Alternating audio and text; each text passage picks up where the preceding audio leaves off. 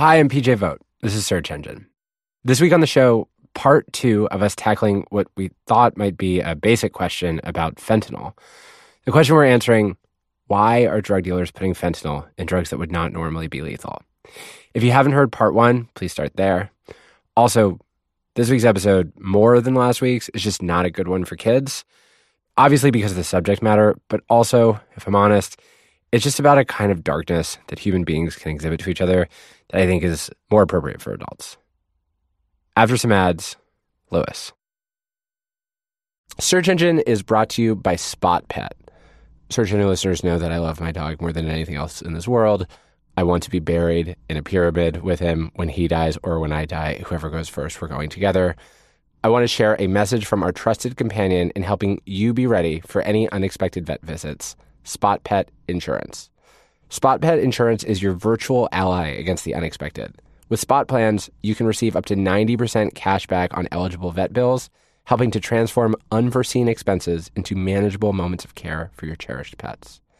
Spot Pet Insurance plans go beyond just offering coverage for accidents and illnesses. Access to a 24/7 vet telehealth hotline is included with every policy, so you can ask an expert all your questions. You can also enhance your plan with their preventative care benefit, helping ensure routine wellness, vaccines, and more can be covered too. Head over to spotpet.com for an instant quote today. I think I'm supposed to read this part super fast, so I'm going to read this part super fast. Ready? Disclaimer, paid ad from Spot Pet Insurance. Waiting periods, annual deductibles, co-insurance, benefit limits, and exclusions may apply. For all terms, visit spotpetins.com/sample policy. Insurance plans are underwritten by either Independent American Insurance Company or United States Fire Insurance Company and produced by Spot Pet Insurance Services, LLC.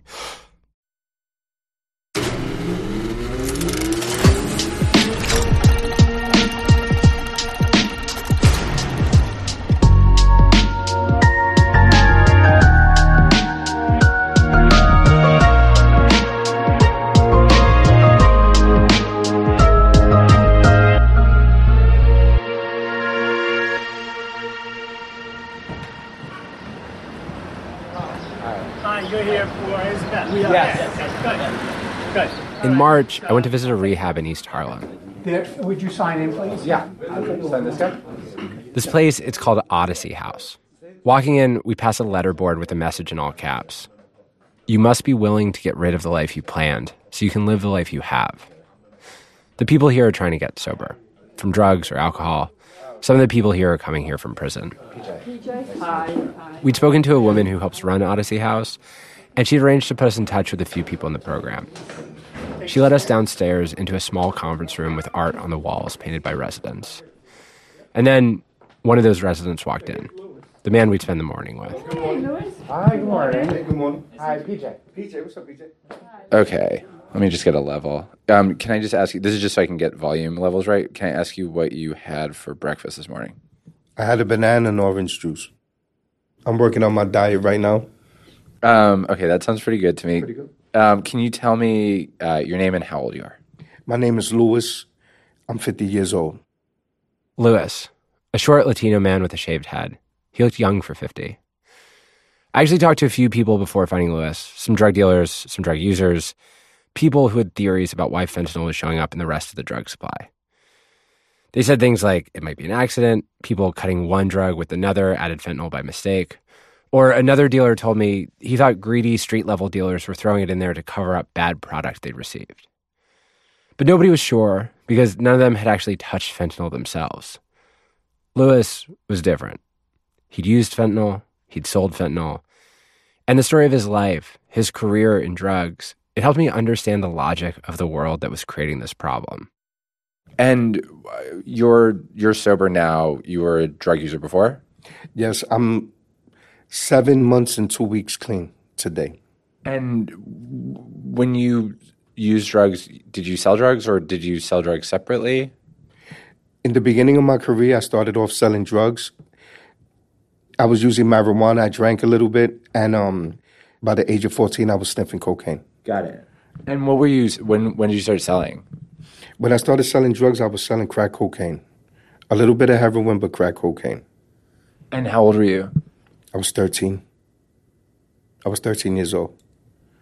My mother was an addict. So when my mother and my father broke up, which he was also an addict, we were homeless. So I helped my mother out and helped myself out. I'd sell drugs. My mother would sell illegal numbers. So she would get her money for her addiction. And when you say sold numbers, it was like the sort of underground lottery? yeah, the illegal lottery. And I sold drugs so that she didn't have to do worse things for her addiction. And so we can eat and have a place to stay. And this is like, I'm just trying to like place this in time. Like what it was in 1985. Got it. And crack was just beginning to become a problem that nobody saw how big it was going to become. I need to tell you about what Lewis's neighborhood was like before crack arrived. His story just doesn't make sense otherwise. Starting in the late 70s, a series of fires tore through the South Bronx, most of them arson. 80% of all housing was lost. People compared what was left to European cities after World War II. Nowhere urban decay and blight more apparent than in the South Bronx. The home of Ladder 33 and Engine 75 of the 19th Battalion.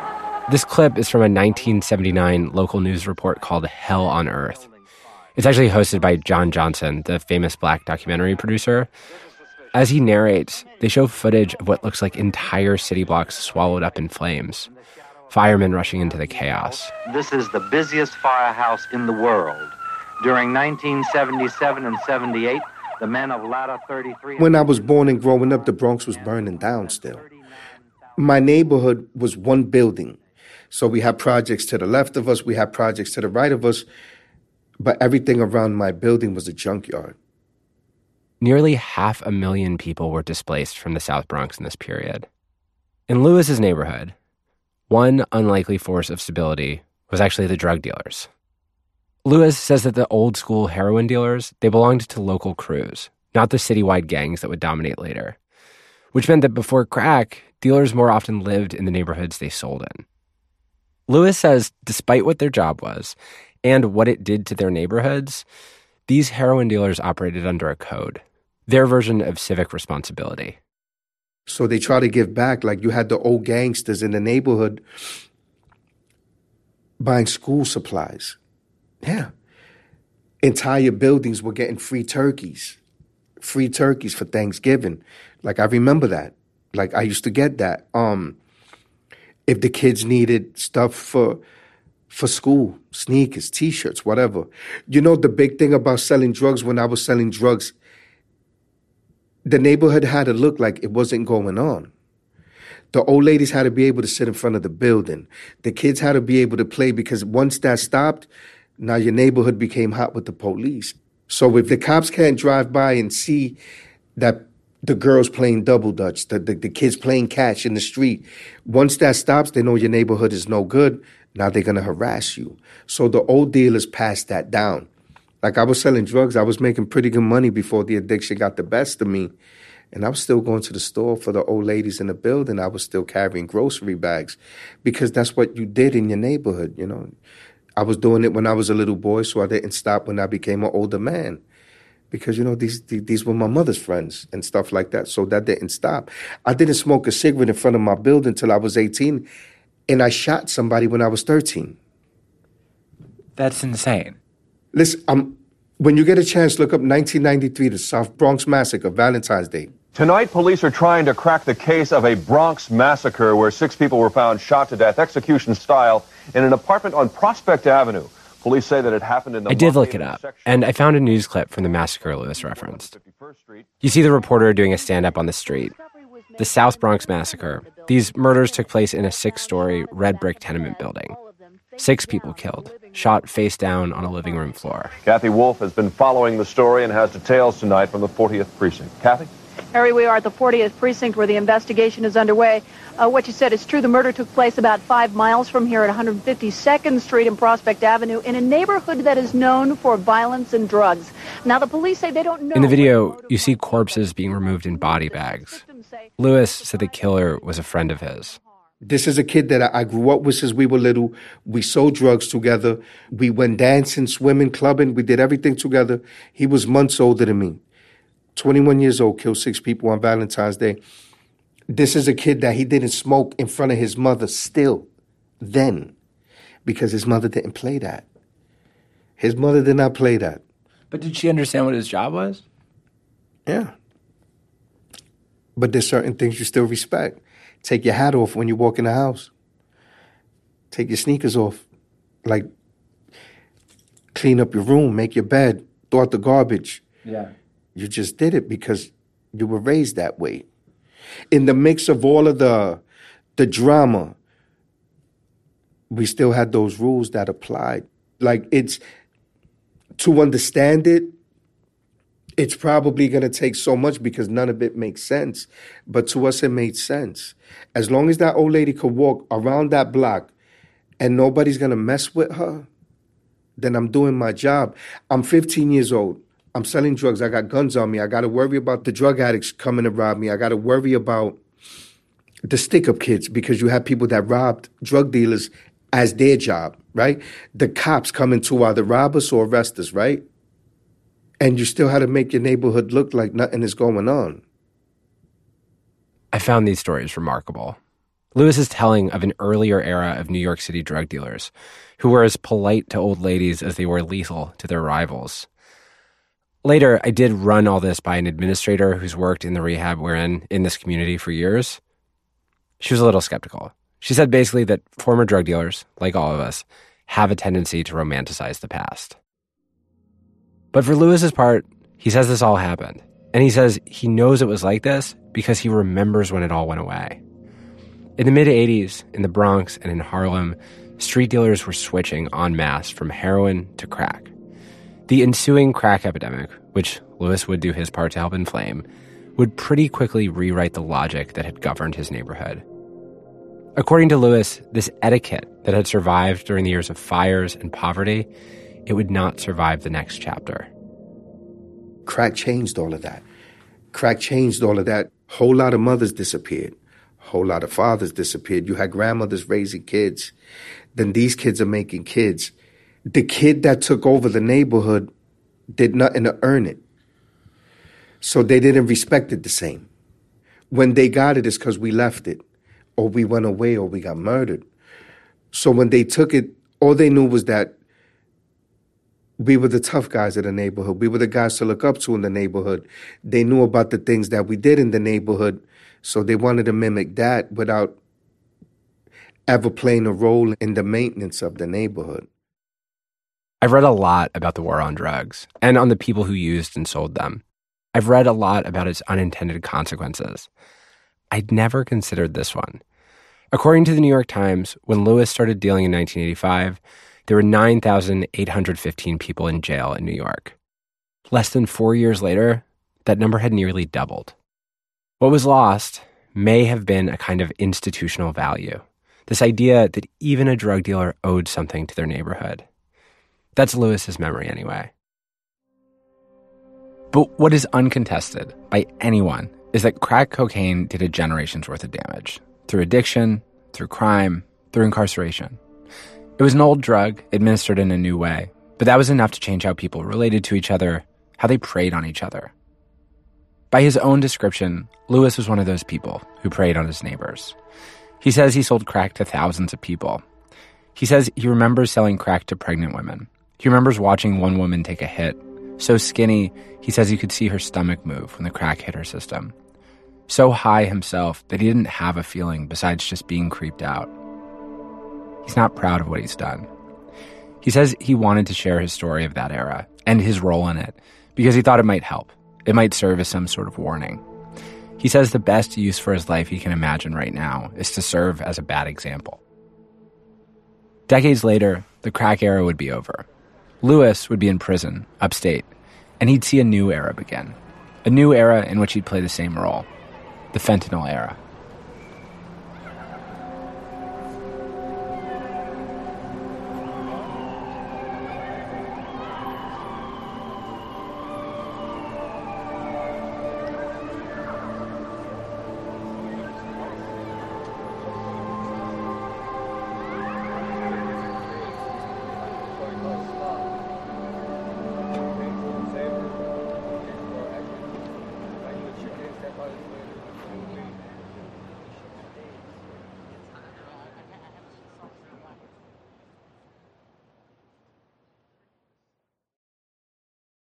Search Engine is brought to you by June's Journey. June's Journey is a mobile game you can download on your smartphone. Everybody loves a good family mystery, especially one with as many twists and turns as June's Journey. Step into the role of June Parker and search for hidden clues to uncover the mystery of her sister's murder. Engage your observation skills to quickly uncover key pieces of information that lead to chapters of mystery, danger, and romance.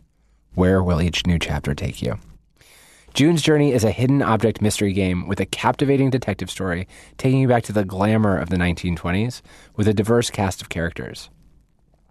Each new scene takes you further through a thrilling murder mystery story that sets the main protagonist, June Parker, on a quest to solve the murder of her sister and uncover her family's many secrets. I have never met an iPhone game that I don't like to play instead of thinking. Try June's Journey. You can download it for free on iOS or Android. Discover your inner detective when you download June's Journey for free today on iOS and Android. Search Engine is brought to you by NetSuite. Okay, quick math. The less your business spends on operations, on multiple systems, on delivering your product or service, the more margin you have and the more money you keep. Obvious. But with higher expenses on materials, employees, distribution, and borrowing, everything costs more. So, to reduce costs and headaches, smart businesses are graduating to NetSuite by Oracle. NetSuite is the #1 cloud financial system, bringing accounting, financial management, inventory, HR into one platform and one source of truth. With NetSuite, you reduce IT costs because NetSuite lives in the cloud with no hardware required, accessed from anywhere. You cut the cost of maintaining multiple systems because you've got one unified business management suite. And you're improving efficiency by bringing all your major business processes into one platform, slashing manual tasks and errors. Over 37,000 companies have already made the move, so do the math. See how you'll profit with NetSuite. Backed by popular demand, NetSuite has extended its one-of-a-kind flexible financing program for a few more weeks. Head to netsuite.com/PJ. netsuite.com/PJ. netsuite.com/PJ.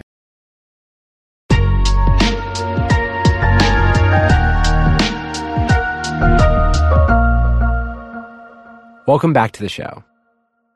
In the late 1990s, as the crack era was waning, Lewis was arrested. He'd do 2 bids. In 2015, he'd be in prison in Buffalo, New York, where he'd get a front row seat to the beginning of a new era. Can you tell me, do you remember when you first started hearing about fentanyl as a drug? When I first started hearing about fentanyl as a drug, I was in prison. And a lot of people were coming through for the indictments that were happening in upstate New York in the Buffalo area. There were a lot of deaths happening up in the Buffalo area for the fentanyl. So the feds were hitting these drug groups up in Buffalo, New York. I happened to be with some of them that had already caught state charges, and it was making its way to the prisons through these connections. So Lewis was introduced to fentanyl by this new class of drug dealers who'd ended up in prison because they'd sold fentanyl-laced heroin. Local prosecutors were triumphant that these guys had been locked up, but now that they'd been incarcerated, it also meant they could now educate people in Lewis's generation of drug dealers about their new product that was doing so well on the street. One of the drug war's many ironies is that drugs are very easy to come by in prison. Smuggled in via the guards, smuggled in via inmates. According to one federal survey, over 60% of sentenced inmates are dependent on drugs. And according to a survey done of prisoners in the UK, heroin in particular is a drug people try for the first time while incarcerated. Have you experienced either heroin or fentanyl? I've done heroin. I've done heroin in prison.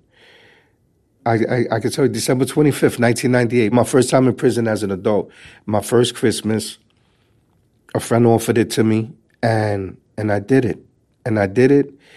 I felt uncomfortable at first, got nauseous, stuff like that, but after a couple of hours, some coffee, some cigarettes, I wasn't even in prison anymore. And honestly, in the 18 years that I've done in prison, it was guaranteed to take me out of there. So I was free.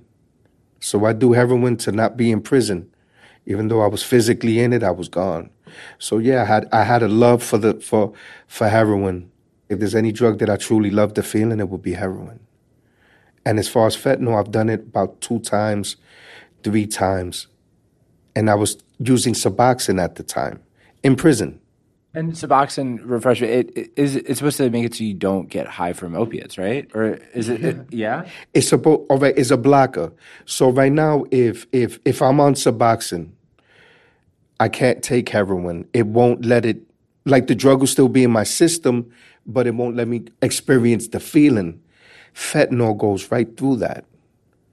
Right through that. So did you make the choice? Were you like, I'm going to take fentanyl on purpose? I wanted to experience it. I wanted to know what I was selling. Actually, before I ever sold a bag of it, that night when I got it in my hand, I tried it. And what was it like? It hit me faster than heroin ever did. I gave my friend some. I don't know if you know what a roll-up cigarette is.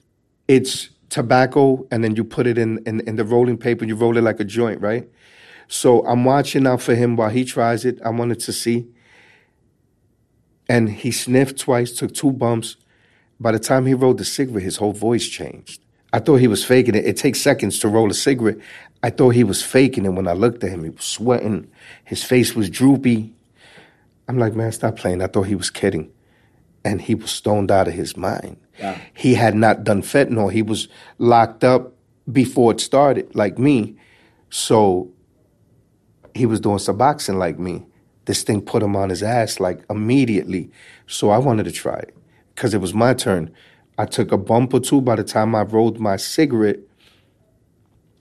I was already leaning immediately.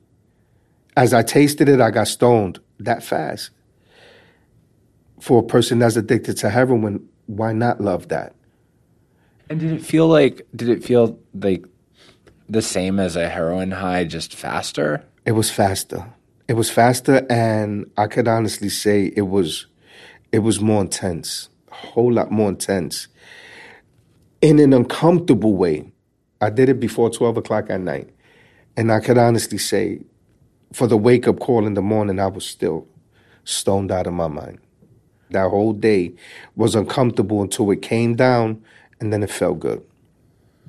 And so you said you wanted to try it because you wanted to know what you were selling. Were you selling fentanyl in prison? Yeah. I sold fentanyl in prison. I made a lot of money in prison off of fentanyl, and I helped my family from the sale of fentanyl. It's big today in prison. You got people taking care of families off of this thing, even in prison. You first hear about it in prison. It's like a new thing. Mm-hmm. Were you scared of it? What was your feeling about the drug besides that it was new? I guess at that point it was worrisome because you always think, who am I going to know that's going to die from that? My whole neighborhood in the Bronx was flooded with drugs. I have a daughter who lives upstate. That area is flooded with the drug, and Buffalo's like right down the street. So when I was selling it, it kind of freaked me out. That same fentanyl-laced heroin was killing people in the street. I think at that point, you got the people that don't care, and they're going to give it to you as strong as they can get it. To the point right now where maybe a year ago, they were cutting the fentanyl with the heroin instead of the other way around.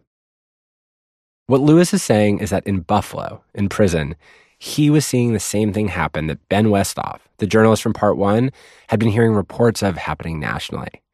People who had been addicted to heroin had gotten addicted to fentanyl-laced heroin and then addicted to just fentanyl. At first, they were using the fentanyl to boost up the heroin. Yeah.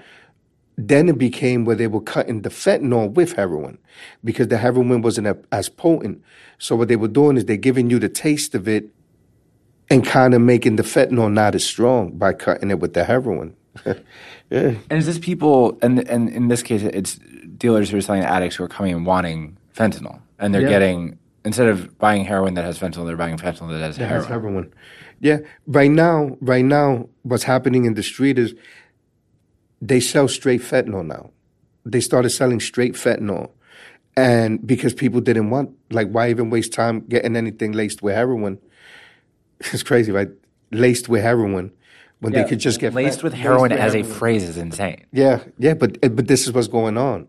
You go to some of these streets, right now, probably not too far from here, around the corner, and they're selling caps of fentanyl or bags of fentanyl. It's not even heroin anymore. People are buying fentanyl. The only problem with fentanyl was that once you got a good amount of it in your system for a certain length of time, it doesn't have any legs. So where I could shoot up a bag of dope and be okay for like an hour or two, fentanyl is going to take me higher faster, but it's gone in 15 minutes. That's why the fentanyl addicts are chasing it so much more, because you got to use more to keep that feeling. Very few of the things that other human beings do in life are actually senseless. What can look insane or evil or random is often someone following the rules of a world that are just different than yours. Lewis learned one set of rules growing up as a 13-year-old crack dealer in the South Bronx. Protect your turf with violence, sell to junkies, never smoke a cigarette in front of an old lady. Later, as a user himself, he learned a new set of rules. Pursue the greatest high. The more you've lost, the less you have to lose. Lewis was telling me things that I'd already heard Ben Westhoff say, facts that had been reported, but those facts hadn't made sense divorced from the world that had created them. Now they did. Heroin users avoided fentanyl at first because they'd heard it was deadly, but the ones who survived had pursued fentanyl because it offered a stronger high. And from Lewis, another fact Ben had reported seemed more real to me now. That eventually, overdose deaths from heroin-laced fentanyl didn't serve as a warning to the survivors. They served as an enticement. And also the fact that it was dropping so many people made more heroin addicts want to gravitate to whoever was selling that bag that was doing this to people so they could get as high as they possibly could. So this is something that I've heard from other people, and it sounds like you're saying it's true as well, that for addicts, if they hear that someone overdosed off of a drug, that can be kind of an advertisement for that drug. It's definitely an advertisement. The heroin addict, the people that are addicted to opiates, the high that they're looking for is to be as so far gone as they can be, because you feel like absolutely no pain. It's not like with cocaine where you're going to tweak and twitch. The opiate is actually going to put you in like a euphoric state where everything that you love, you crave, be it from sexual desires to the love of your parents, the love of your kids, it gives you all of that sensation. And if they see people are passing out from it, they know those people have gone to the highest peak and they want to go there. And so in that, if someone's in that mindset, even an overdose death, that can be, it's like, okay, well, that drug got that person very, very high. And then are they making the calculation that they will just be able to use it in a way where they won't die? The people that are that addicted, I don't think it matters if they do die or not. Because what a way to go, right? Feeling the best way you could ever possibly feel. It's like heaven on earth before you even get there. It's a risk they take. I think that's the scariest part of addiction for somebody outside of looking in, or even a person that's fighting the addiction, that we sacrificed everything for that one thing. For that one thing, we gave away family, we gave away friends, everything that we worked for, everything that we wanted, things that we hadn't even got yet that we could have achieved and accomplished. We gave it away for that one feeling, even if it was just for a moment. You know, and it's scary that people are willing to die to have that, just not to feel life. Some people don't want to live this life, and they rather hide, cover themselves up in that blanket of the drug. And how do you fight the most pleasurable thing you ever had? After a short break, Lewis gives me an answer to the question that brought us here. An answer based in the logic of the world that he used to inhabit.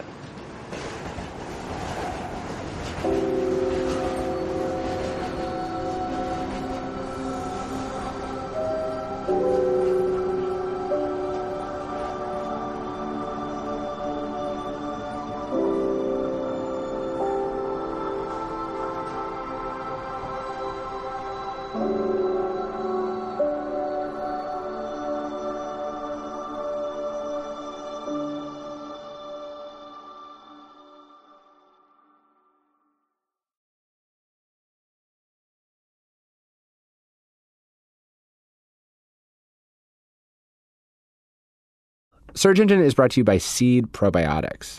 Small actions can have big benefits, like how taking care of your gut can support whole body health. Seed's DS1 Daily Symbiotic benefits your gut, skin, and heart health in just 2 little capsules a day. My relationship with my body is a bit of a nightmare. Probiotics can help with things that are important to me, like digestion and skin health. Your body is an ecosystem, and great health starts in the gut. Your gut is a central hub for various pathways through the body, and a healthy gut microbiome means benefits for digestion, skin health, heart health, your immune system, and more. Probiotics and prebiotics work best when used consistently, like other routine health habits. Seed's subscription service easily builds DS1 into your routine, with no refrigeration needed. Trust your gut with Seed's DS1 Daily Symbiotic. Go to seed.com/search and use code 25search to get 25% off your first month. That's 25% off your first month of Seed's DS1 Daily Symbiotic at seed.com/search. Code 25search. Search Engine is sponsored by Viore. Viore is a new perspective on performance apparel. It's perfect if you're sick and tired of traditional old workout gear. Everything is designed to work out in, but it doesn't feel or look like it. It's extremely comfortable. You'll want to wear it all the time. I promise you it is more comfortable than whatever you're wearing right now. The product is incredibly versatile. It can be used for just about any activity, running, training, swimming, yoga, but it is also great for my favorite form of exercise, which is lounging on a sofa. Also, Viore is 100% offsetting their carbon footprint. They're using better sustainable materials for their products to empower your best active life. Viore is an investment in your happiness. For our listeners, Viore is offering 20% off your first purchase. Get yourself some of the most comfortable and versatile clothing on the planet at Viore.com/PJ Search. That's Viore, VUORI.com/PJ Search. Not only will you receive 20% off your first purchase, but you'll also enjoy free shipping on any U.S. orders over $75 and free returns. Go to Viore.com/PJ Search and discover the versatility of Viore clothing.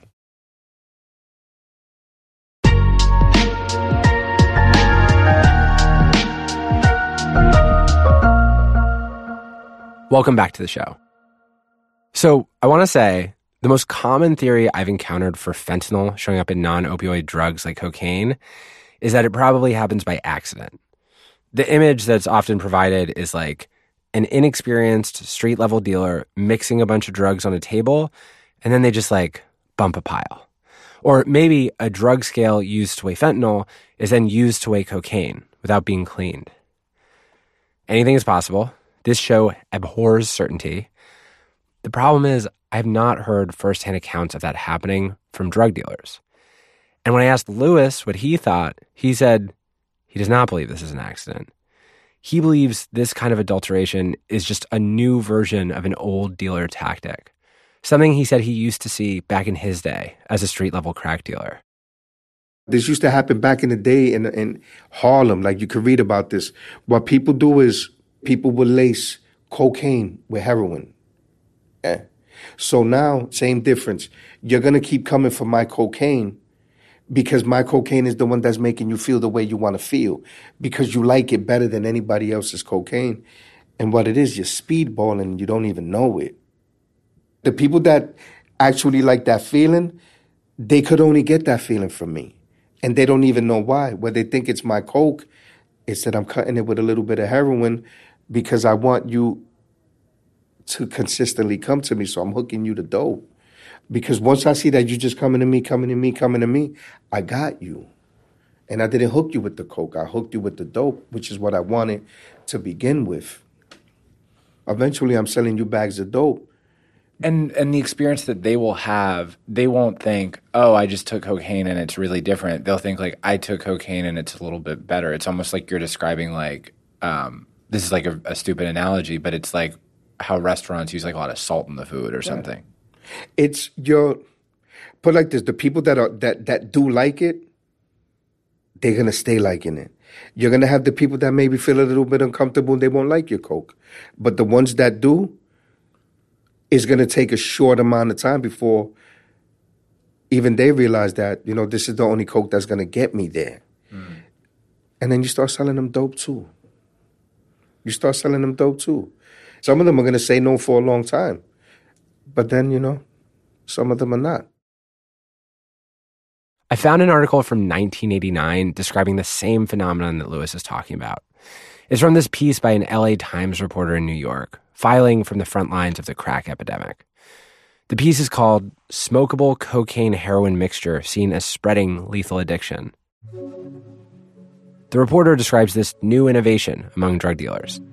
They're selling users product they claim is crack that's been secretly dusted with heroin. The reporter interviews Robert, a 24-year-old in a New York rehab center not very different from the one we're in now. It's just decades in the past. According to the piece, quote, "You're going to love this," Robert said a dealer told him when he gave him an ordinary-looking rock, not telling him about the heroin in it, end quote. Robert did love it. The reporter talks to a different crack cocaine user named Warner. The piece describes how good this new combination of upper and downer feels to Warner. Quote, "Normally, the high disappears after a few minutes, and then he feels awful. Not this time. This rock tasted like medicine, like dope, like heroin. Instead of crashing, Warner found himself enjoying a gentle descent, sort of like a parachute." End quote. This story, combined with Lewis's, they help answer a question that had really confused me. Why on earth would a dealer use an opiate as an adulterant in a non-opiate drug? Turns out, for some users, it makes it feel better. And it makes it more addictive. Opiates and opioids offer strong physical withdrawals, which could produce more returning customers. Lewis said this idea could even apply to something like cannabis. He laid out a scenario of why someone selling cannabis might want to adulterate it with fentanyl. Right now I'm selling weed. I got weed. Everybody's got weed.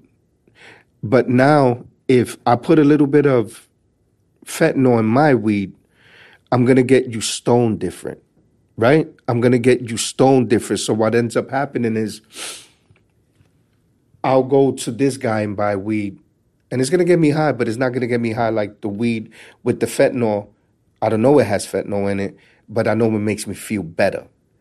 It's a higher high. So I try that other guy. I'll get stoned, but I'm not going to get stoned like this. You're going to come back because you want to get this stoned. And then what happens is you're going to do it and keep buying the weed from this one guy, and you're getting hooked to the fentanyl. And then later on, you're a customer that he's going to push it on to. Because he knows what's bringing the people back, especially these kids, is that they're getting hooked to the fentanyl. They don't even know it. I want to put a caveat here. There's a community of activists and experts online who argue for decriminalization of all sorts of illicit drugs. Honestly, I'm pretty sympathetic to their politics. Some of them have dismissed reports of fentanyl showing up in cannabis as just fear-mongering. Fear-mongering by law enforcement, amplified by credulous journalists. Some say that fentanyl is not mixed in cannabis because it wouldn't make economic sense for dealers, and that also it's chemically unlikely in some cases. Fentanyl degrades in heat more easily than cannabis, so lighting up a joint specifically would provide more heat than you'd want for smoking fentanyl. But the problem for me is that Lewis is a former drug dealer, and he says, in his experience, cannabis does get adulterated. 2 other patients we spoke to at the rehab said the same thing, that dealers are putting fentanyl in cannabis because they want to trick people into using a version of their preferred drug that offers opiate-style withdrawal and opiate-style addiction. I do not want to suggest that cannabis is a drug that people should generally be afraid of. Cannabis, compared to a lot of other drugs, is pretty safe. It might make you appreciate jam bands more. But to say categorically that fentanyl would never appear in cannabis feels reckless to me. Dealers interviewed by the New York Times have talked about spraying cannabis with fentanyl, and we found a couple cases from drugsdata.org where people had asked for their loose cannabis to be tested, and it had come back fentanyl positive. That's the context I have. But I did push Lewis a bit more here on the logic of a choice like this by a dealer, which I do still find strange. Part of what's surprising me about that is, I've never taken opiates. I've taken other drugs. I always assumed that if I smoked weed laced with fentanyl, I would notice because fentanyl is such a strong drug. If you put it in small quantity, which is still strong, it's really just giving the weed a boost, but what it's doing to the body is a little bit different. But what about somebody who's selling cocaine who has a drug overdose? I don't know if you know, and you can look this up, about 70% of the overdoses that have been going on, let's say Oneida County, were cocaine-laced fentanyl. And I'm talking about this was a few months ago. More than half of the overdoses are coming from that. And why are they doing that? Because people are shying away from just buying the fentanyl. So these people that are still doing the cocaine, you've got drug dealers still willing to do that tactic to try to reel these people in. So they were killing all of these cocaine addicts. They didn't know that they were doing that. I checked Lewis's numbers. He's pretty close. 70% of overdose deaths in Oneida County last year involved fentanyl. The majority of those deaths involved cocaine and meth with fentanyl, although fentanyl showed up in other non-opiate drugs too. In one particular case, 7 people overdosed in 7 days after smoking a synthetic form of cannabis that had been tainted with fentanyl. When Lewis sees those stories in the newspaper, he doesn't really have questions about them. He sees an old logic that he recognizes. For me, this is as close to a truly satisfying answer as I expect to get on this. Fentanyl, invented as a hospital painkiller in Belgium, was later formulated in small labs in China. It found a new customer base among opioid-addicted Americans. It snuck into the heroin supply first, then heroin users had begun to ask for it by name. And now it adulterates many other drugs in the illicit market. These days, fentanyl adulteration, at least in some cases, is an intentional choice by drug dealers who are willing to risk some customers' lives in order to create new opioid users. Obviously, of course, this is an underground economy. No one sees all of it. We will never know for sure if any given case is an accident or if it's greed. But to Lewis, who once sold the kinds of drugs people die from or ruin their lives for, this new story is really an old one. The ugliness of the crack era happening again, except everywhere this time, not just in the cities. When crack came, it was a totally big change. Now we're going back to the 60s and 50s with the heroin, except with these new designer drugs, with the mentality of the 1986 crack era. It's crazy. So do you see fentanyl as like a drug of this era, like a highly deadly drug that you can cut into lots of other stuff, like a drug that exemplifies, even among people who may have done things that hurt other people, like a drug that exists in a world where people care much less about other people than they might have? I think fentanyl itself is a perfect example of the way the street has become, the example of how far down the rabbit hole even criminals have gone. Addiction has become, there's no consciousness to it at all. Not to the person selling it, not to the person doing it. And it's not a white thing, it's not a black thing, it's not a Latino thing. It's just a thing now. Doesn't matter the neighborhood, doesn't matter none of that. It's the new wave. Get as high as you can, as fast as you can, and to hell with everybody else. And it's sad right now. Walk out the building, make a right. You're going to see people twisted out of their mind to the left off of that K2. And they lacing that with fentanyl too. The fake weed, they lacing that with fentanyl. Because, I mean, like, why not? Why not? I won't even buy a loose cigarette in the store today. Really? No, I won't. I won't do it. I'd rather not smoke or I'll get a smoke from a friend. I could not buy a loose cigarette. Because you're worried they would lace a loose cigarette, like a bodega guy with at least. Like, why not? Why not? It's already an open pack. It's already illegal. Half of these places are surrounded by drugs. Like, why not? It's not like I ain't sell drugs in these stores. It's not like some of these people didn't supply me in one way or another. Like, so why not? It's just another hustle. Why not get in on it? Think about it. Back in the day, you used to dip the cigarettes in the angel dust. Why not do it to the fentanyl and sell it like that for the people that want to smoke it? Let me get a $10 cigarette. It's a fentanyl stick, you know what I mean? Lewis's lifetime as a drug dealer has left him with an outlook of earned paranoia, an understanding that there are people in this world who might poison you to make a buck, and that those people might be hard for any of us to recognize. But to Lewis, today, what's most important is turning the page. When we met him, it was March. He'd been sober 7 months and 2 weeks. That's what he was focusing on. Recovery. On not being the person he used to be. A big part of my life, I believe, is beginning now, because I could honestly say for the first time, it's not just about not getting high. It's about changing the mentality that always goes back to getting high. My focus right now for when I leave here is to try to reach as many kids as possible. And like, I don't lie to them. Even to the kids up here, I don't lie to them. If my story's ugly, I'm going to tell them how ugly it is. Yeah. I've got 3 daughters, just like I've had to tell my daughters, you don't want to be with a man like me. You don't want to get caught up with somebody with the mentality that I have. And this was while I was still thinking those ways, because I didn't want a man like me for my daughter. And that's sad, that I couldn't be anything but a bad example with the hopes that they don't follow me. So if I could take that bad example and give it to these kids and let them know what's coming, because I've been there, then I could balance out some of the negative that I've done through my life. What do I want right now for my life? I want to make it worth something. And the only way I could do that is to stay clean and help people stay away from my tracks. With that, I'm finished. Yeah. Thank you. Yes, sir. I appreciate you guys. Please, man, put that out there. People need to hear this.